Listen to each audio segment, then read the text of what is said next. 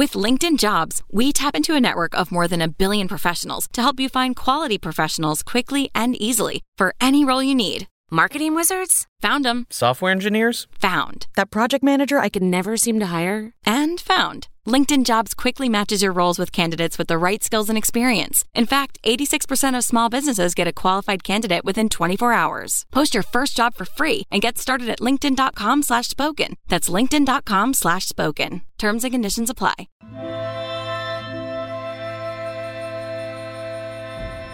From short film pioneer to romantic crime drama, Ain't Them Bodies Saints and Disney epic Pete's Dragon, David Lowery's made a habit of examining the nature of identity, family and relationships from altogether sideways perspectives. It's an approach that served the writer-director well, and one he uses to great effect in his latest offering, A Ghost Story. I'm Edith Bowman and you're listening to Soundtracking, a weekly podcast in which writers, directors, actors and composers discuss screen music. A Ghost Story stars Casey Affleck as the spirit of a recently deceased man who remains in the house he shared with his wife. It's scored by Daniel Hart, who David has worked with on many occasions, of which plenty more in a moment. Now, I loved this film, so before we got into the music, I asked David what inspired it. Here's what he had to say, accompanied by one of Daniel's cues called The Secret in the Wall.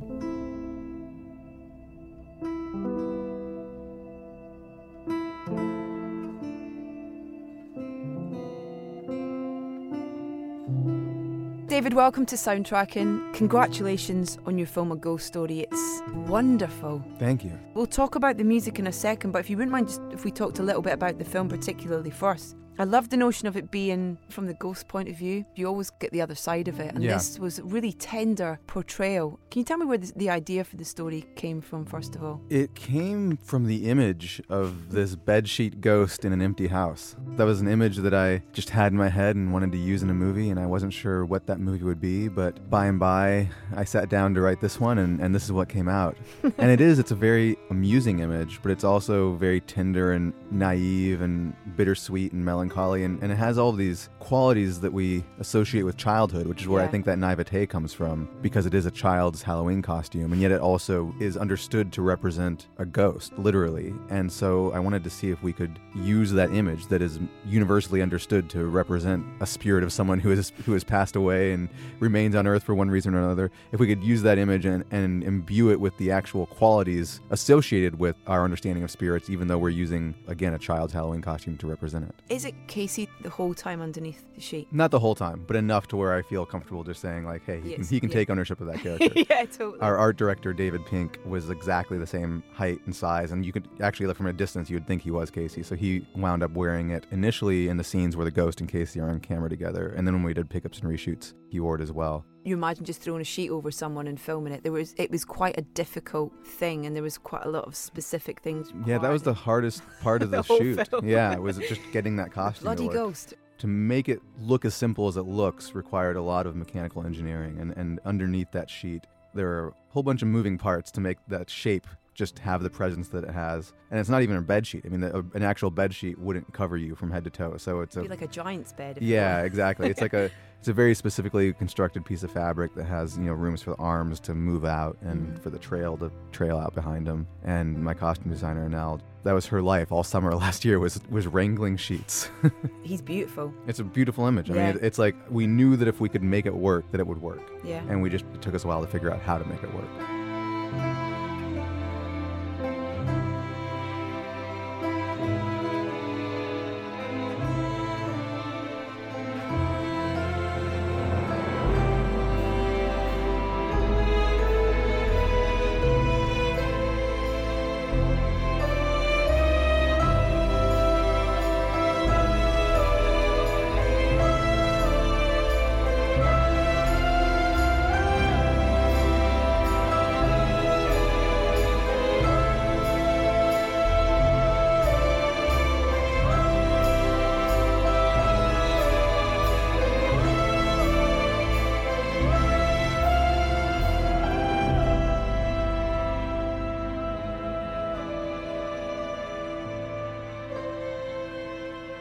I saw it maybe a week and a half ago, and it's in my thoughts daily. There are things that pop up that make me think about it. I mean, I think that's a sign of a great film. That's the best I could hope for as a filmmaker, is to have a reaction like that, so thank you. It started so many conversations about the story, the performances as well, and the music. I've just been given a CD of the soundtrack, which fills me with joy. I have listened to it non-stop.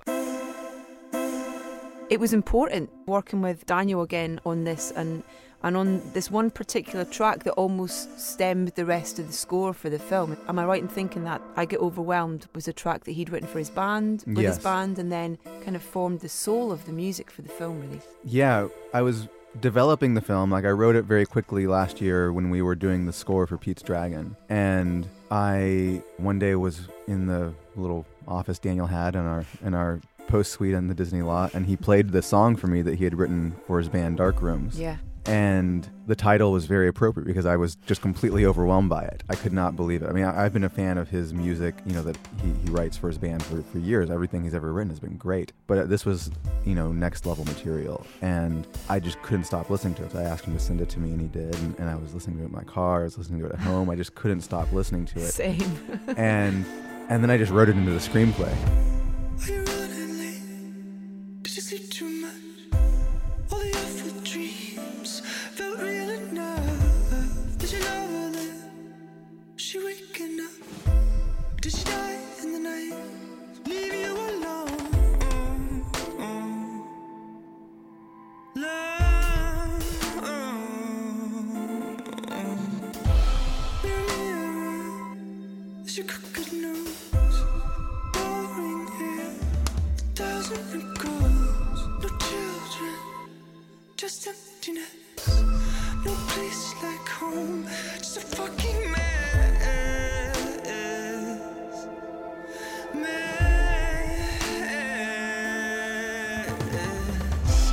20 messages, you hurt your thumbs. What a stupid game, getting nothing done. With your longest track, your highest score, while you crush your back and I'm at the wall.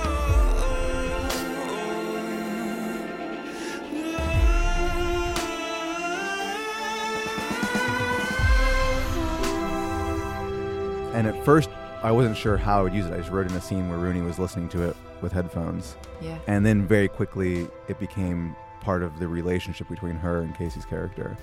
And, I think everyone probably is familiar with, when you're in a relationship with someone, one of the easiest ways to communicate early on is with music. You just understand a person so much more thoroughly when music is the common denominator.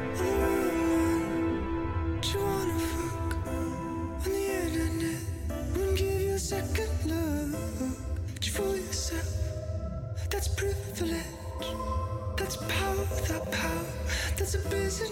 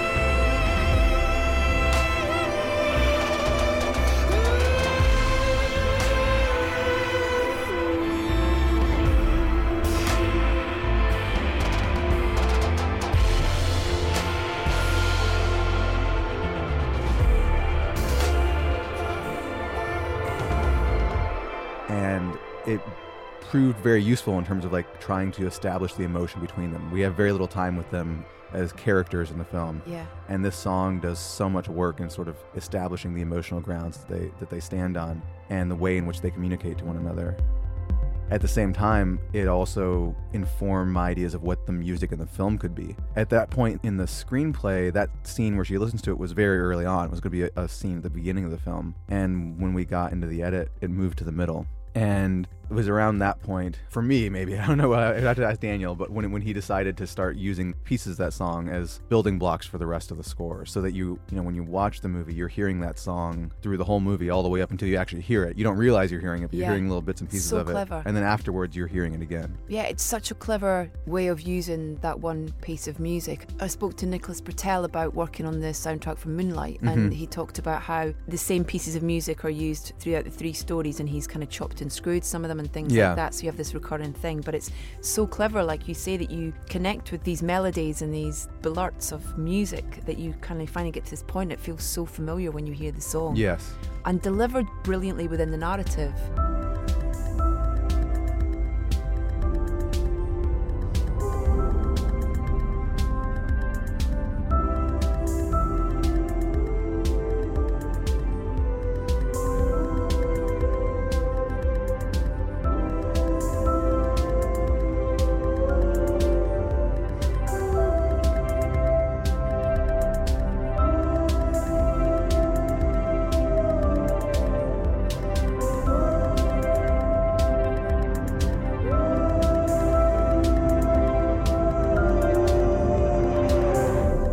Casey's character a musician before you heard the track, or did it form part of the script? He was an artistic individual of some indeterminate sort, and describes a lot of people I know. Yes, and as soon as I heard that song and wrote it into the script, then it very quickly became clear to me that he should just be a musician. He and Rooney are basically playing my wife and I, but it was too on the nose to have them be a filmmaking couple. So making him a musician was the next best thing. You know, he learned that song, he learned all the words to it, and learned how to play it on the piano, and took it seriously and tried to make it look like he knew what he was doing there. Well, it's totally believable, because going in and watching the film without knowing the background to it, I kind of watched it and went, God, Casey can really sing. Yeah, he would be so happy to hear that. Great voice. Yeah. Because you think it's him. Yeah. That's the great thing about it, is that you invest in it and you're in that situation with him and you think it's him. He does have a good voice, but we let Daniel's vocal tracks remain in the film. Maybe on the DVD extras, possibly. Yeah. Are you running late?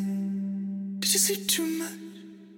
All the awful dreams felt real enough. Is your lover there? She waking up? Did she die in the night? Leave you alone?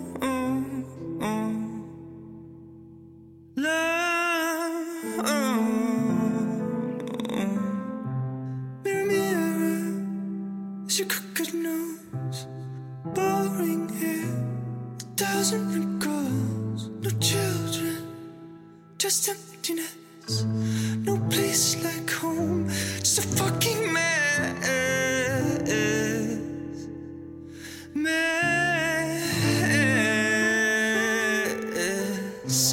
20 messages, you hurt your thumbs. What a stupid game, getting nothing done. With your longest track, your highest score, while you crush your back and lament the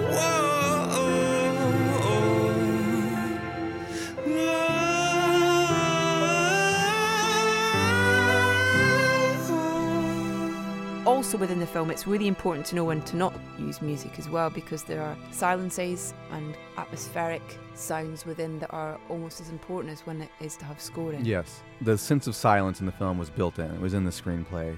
And I knew there would be big chunks of film that would have no score, where you would just be listening to either room tone or to just natural sounds that kind of fade away into the background. And those were important. You need to have that space. If we had just layered on score there, the movie wouldn't have worked. But it's just as important to bring the score in at the right point at the end of those sequences. So there's a key scene that goes on for, I want to say 15 minutes, where the ghost first comes home and there's no music whatsoever. and then at a very key moment, the score starts to swell in there at the end, and we spent a lot of time figuring out exactly what frame to bring the music in on, because you want it to hit at just the right point where it feels natural and earned, where the silence earns the right for us to hear music again. Is that an emotional decision for you in terms of when you're watching it and making that decision? Is it about when it feels right? It totally is. I'm sure there's some mathematics behind it that we could analyze, but for me, it's like I've got the track on the timeline and I just move it around and hit play, and if it feels right, then it's good. If it doesn't feel right, just nudge it a little bit, hit play again, and just do that until I feel I've got it.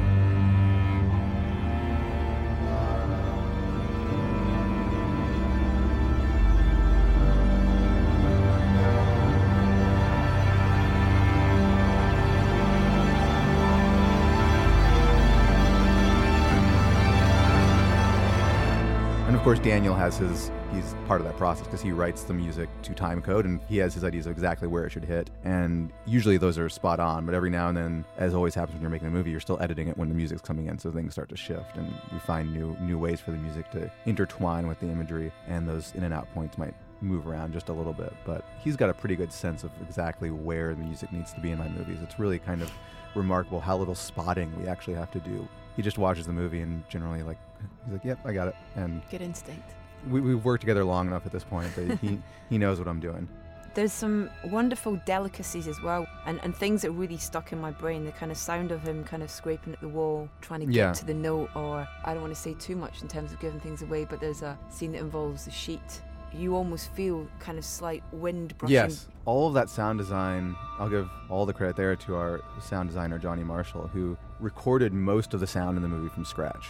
Wow. When we were filming scenes that did not involve other human beings, we just weren't recording audio because the ghost was shot at a different frame rate, so there was no point to it. And I was always giving direction as we were shooting. It was like there was no need for audio on set. So all of that sound was just built from scratch.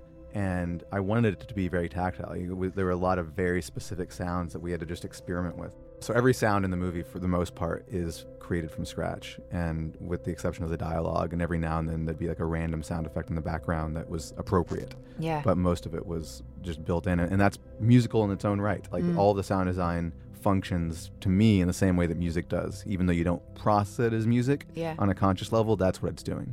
The person who probably got the most dialogue in the film, Will Oldham, who has a great scene where he's kind of like a prophet sat at the kitchen table, regaling the world with his vaguely inebriated pop philosopher. Yeah, it's great. I like that. But I had no idea that he was Bonnie Prince Billy, who I've been a massive fan of. Oh, yeah. Musically. Same here. For a long time. And you guys have obviously worked together over the years on a number of projects as well. Likewise, he's one of my favorite, if not favorite, American singer-songwriter, folk artists. And, I've been a fan of his for years and years and years. And when I made this short film back in 2011, I just wrote to him out of the blue and asked him if he would be in it. Was that Pioneer? Yeah, and I found his email address and just got in touch with him, and he said yeah. He read it, and that's the type of guy he is. Like, if something appeals to him, it doesn't matter that some dude from Texas is emailing him out of the blue. He'll engage.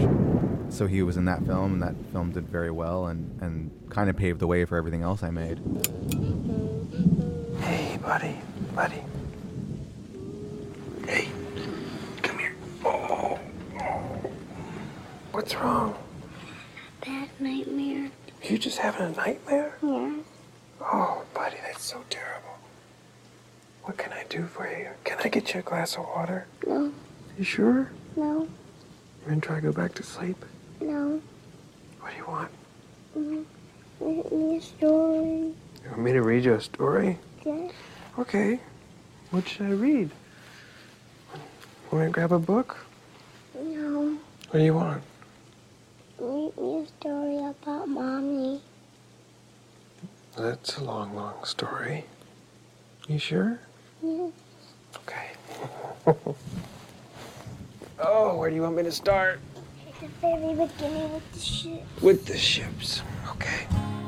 And he then contributed a song to Pete's Dragon, like the opening song. Dragon is song. his. Yep. We And loved that film. Oh, thank you. My boys and I. I love it too. Yeah. I really am proud of that movie. Yeah, it should be. It's beautiful. Go north with the wings on your feet. Go north with the wind where the three rivers meet. There's a clearing of sorts in a circle of trees, where the wild constellations shine 1, 2, and 3. Look all around you and see, deep in the forest there dragons will be. And when we had this scene, in this movie with, the most dialogue in the entire film, I knew he would be able to kill it, and indeed he did. From working on something like Pete's Dragon, you mentioned being on the Disney lot, being in that enormous world, but still feeling, for me, Pete's Dragon feels like an independent film. That was the goal, to make something that felt like one of my movies, and that's just the way I make movies. And so even though it was a huge budget and we were working with all these visual effects and everything, I was still making it the way I always make movies. I need to get back to him. He gets scared when I'm gone. Is Elliot a person? No, he looks like a dragon. What's a dragon?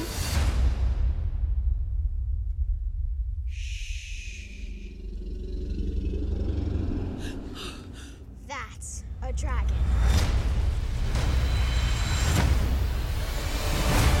I can't think of a better way to demonstrate that than the fact that we had a Bonnie Prince Billy song kicking the movie off. No one at Disney knew who he was. I wrote that song into the script and I was like, this is who should sing it, and everyone got excited about that. And right. And that's just really wonderful that I'm now able to introduce an entire generation of children to a great American singer-songwriter.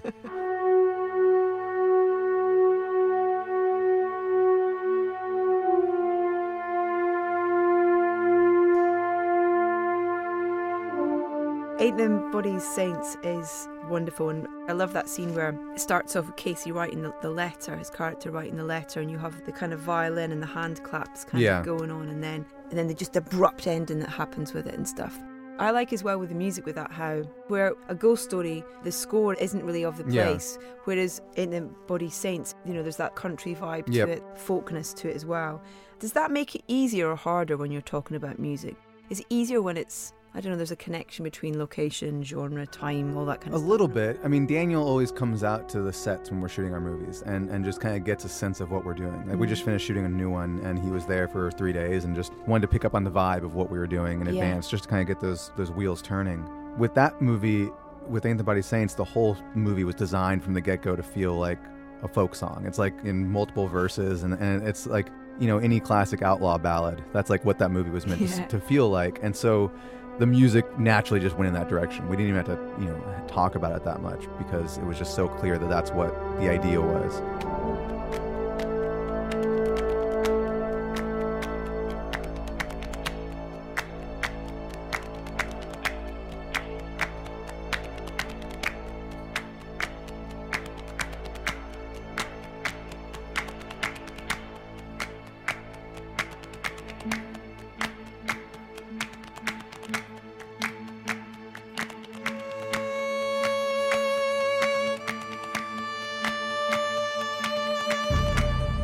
And in the case of that movie, even that scene you were talking about, Daniel was writing that music as we were editing that. So that scene was actually edited to the music. And the whole movie was he would send us a piece of score because he works very, very quickly, and we would just cut the movie to that piece of music. And so a lot of times the music was coming in before we had the scene finished, and it really ingrained itself in the movie that way, which is unusual. That's not normally how you work when you're doing music for a film. It's usually the film's pretty much done. Yeah. And it was really exciting to work that way, just to have that sort of completely side by side, in step process with Daniel.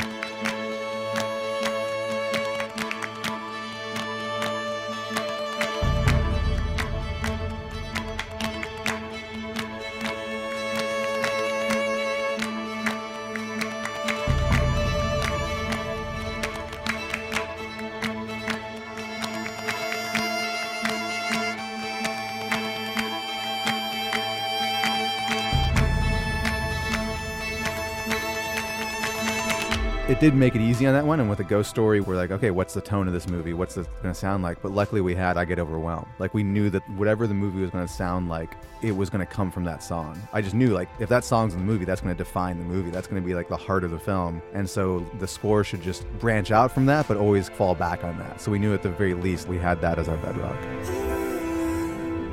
Do you wanna fuck on the internet?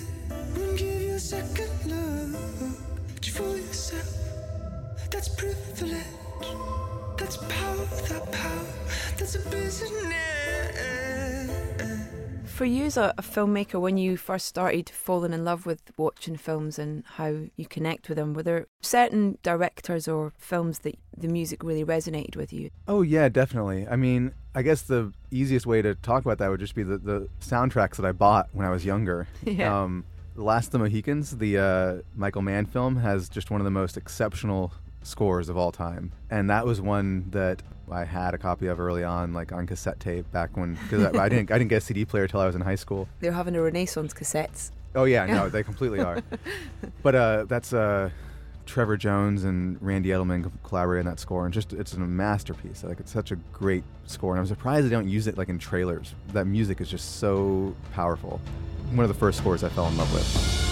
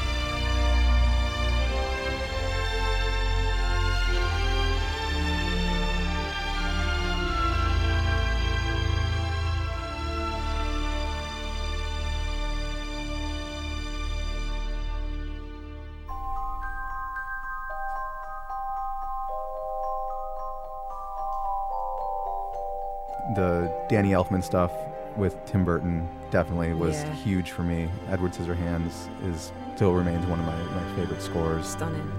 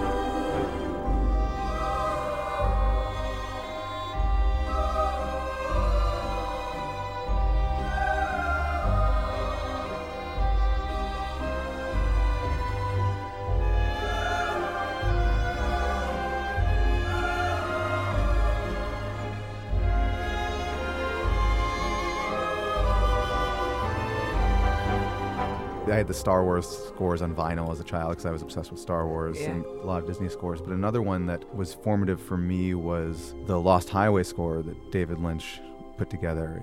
I was probably 16 when that came out, and again, I got it on cassette tape.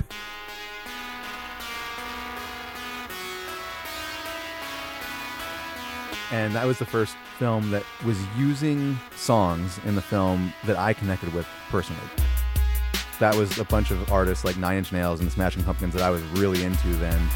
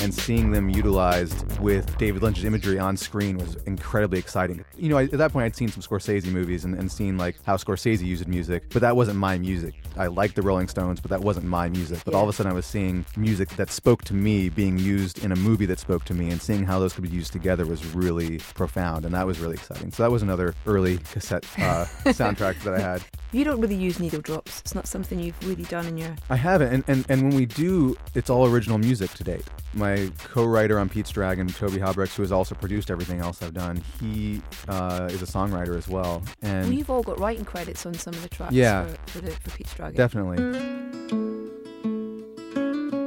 Usually I've just had him and his friends write the needle drops that we have. So in like Pete's Dragon, there's a Lumineers song, and Toby wrote that with his friend Andrew. Nobody knows how to say goodbye. It seems so easy till you try. Then the moments passed you by. Nobody knows how to say goodbye.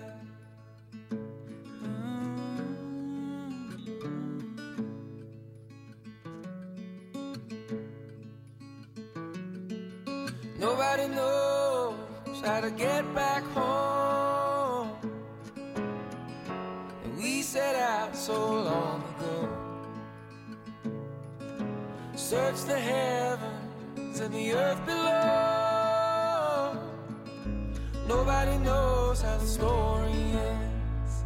And we are making a film right now that I think will be the first film that we've made that will have like other music in it that we did not originate, and so it's fun to sort of like start doing that. We have a Jackson C. Frank song that was written into the screenplay, and we're using that as like the starting point. From there we'll see what else we find, but usually it's all, you know, when there are needle drops, they're all original songs, and they're meant to like kind of fit into the score.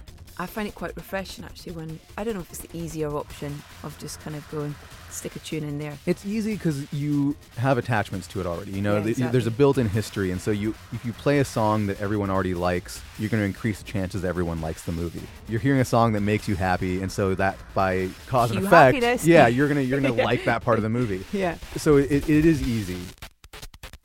There's no denying that it works. I mean, when I go to a movie, the same with like going to see Lost Highway when I was 16, and hearing these artists who I loved, like Nine Inch Nails, and that made me happy. And it worked with the movie, and it complemented the movie. So when it's done right, I have no problem with it whatsoever.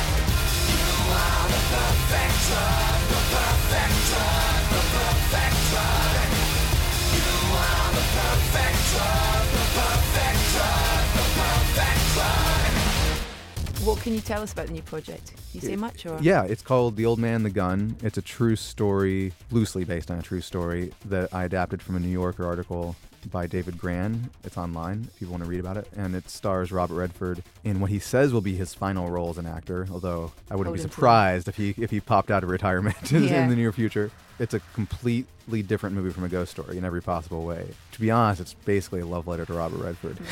He's playing a character, but I also like am very aware that the character has, you know, a lot of connections to him. So he's playing a bank robber, but it could just as much be him playing an actor, you know, who's getting away with it. I worked with him on Pete's Dragon, and we'd been developing this project for a while, and it was just a real, you know, it was really fun to make a movie for him and to let him shine. And so that is probably going to be out sometime in 2018. Awesome. He's such a kind of bastion for filmmakers and new film, you know, with what he did with what he's done with Sundance and things like that. Definitely. It's an honor for me to get to work with him because he's a legend, but also because what he created with Sundance is kind of the reason I'm here. I had a lot of support from the Institute, and then Festival played my short film, and I don't think, you know, I would have a career if it wasn't for Sundance. So it's great to some extent repay the favor by hopefully giving him a really great role in a really fun movie.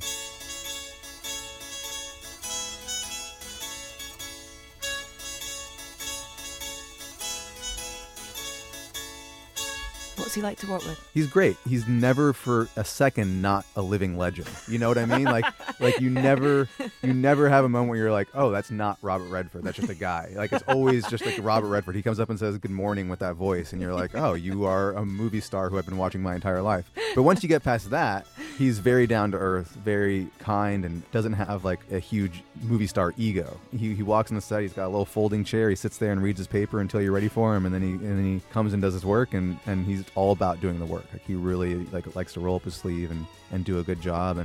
But you never for a second forget that that's Robert Redford right there reading his paper in a little folding chair in the back corner of the set. Have you got a favourite Robert Redford film? Downhill Racer is my favorite, and not a lot of people have seen that. My memory of it, I haven't seen it in like 2 or 3 years. It doesn't actually have a score. It might have some needle drops in it. I mean, obviously, when you think about classic Robert Redford music, you think of Raindrops Falling on My Head. Yeah, from Beach Cassidy. Yeah. And I think he actually doesn't like that. He wasn't a fan of that. I mean, it's an amazing scene. But I think if I recall correctly, it's not Redford was not in favor of that choice.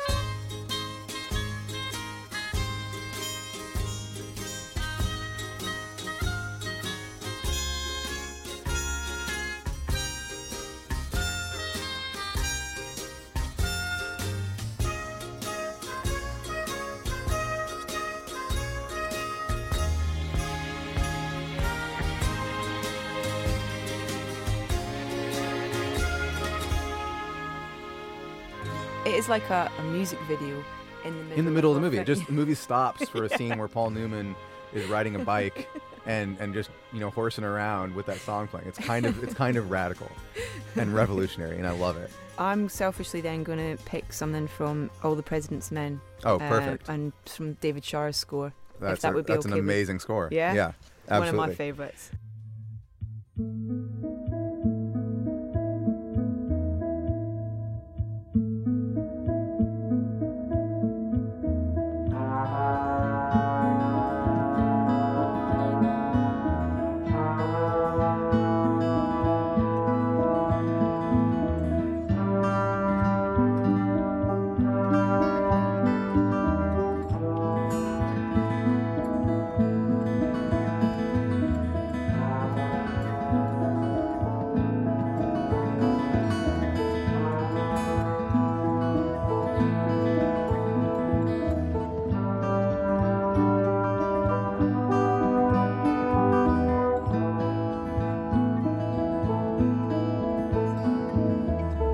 All the President's Men has a lot of really amazing scenes of people talking on the phone, and so does the movie we just finished. At first I was like, man, do we have too many scenes because there's a detective in the movie and all he does is make phone calls, and I was like, do we have too many scenes of him on the phone? And then we were like, wait, All the President's Men does that. They set the precedent. It's totally fine. David, I can't wait to see it, the new film, but congratulations on A Ghost Story. It is absolutely wonderful, and it's a real pleasure to chat to you. Thank you. It's been a pleasure for me as well.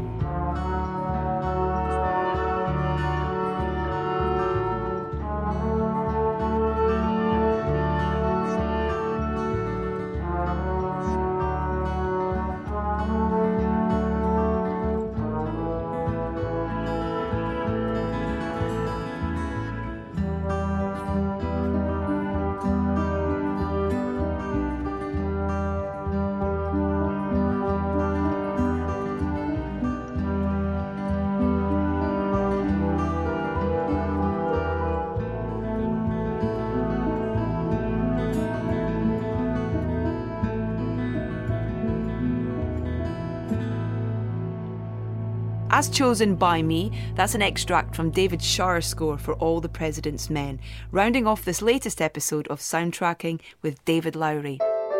A huge thanks to David for taking the time to talk to us. A Ghost Story is on general release now, with Daniel Hart's score available via Milan Music. Both come highly recommended. Head to edithbowman.com to subscribe to the podcast and catch up with all of our previous episodes and find out about the music we've played. You can follow us on Facebook, Instagram and Twitter. We are at Soundtracking UK, and please do tell your friends about us if you like what you hear.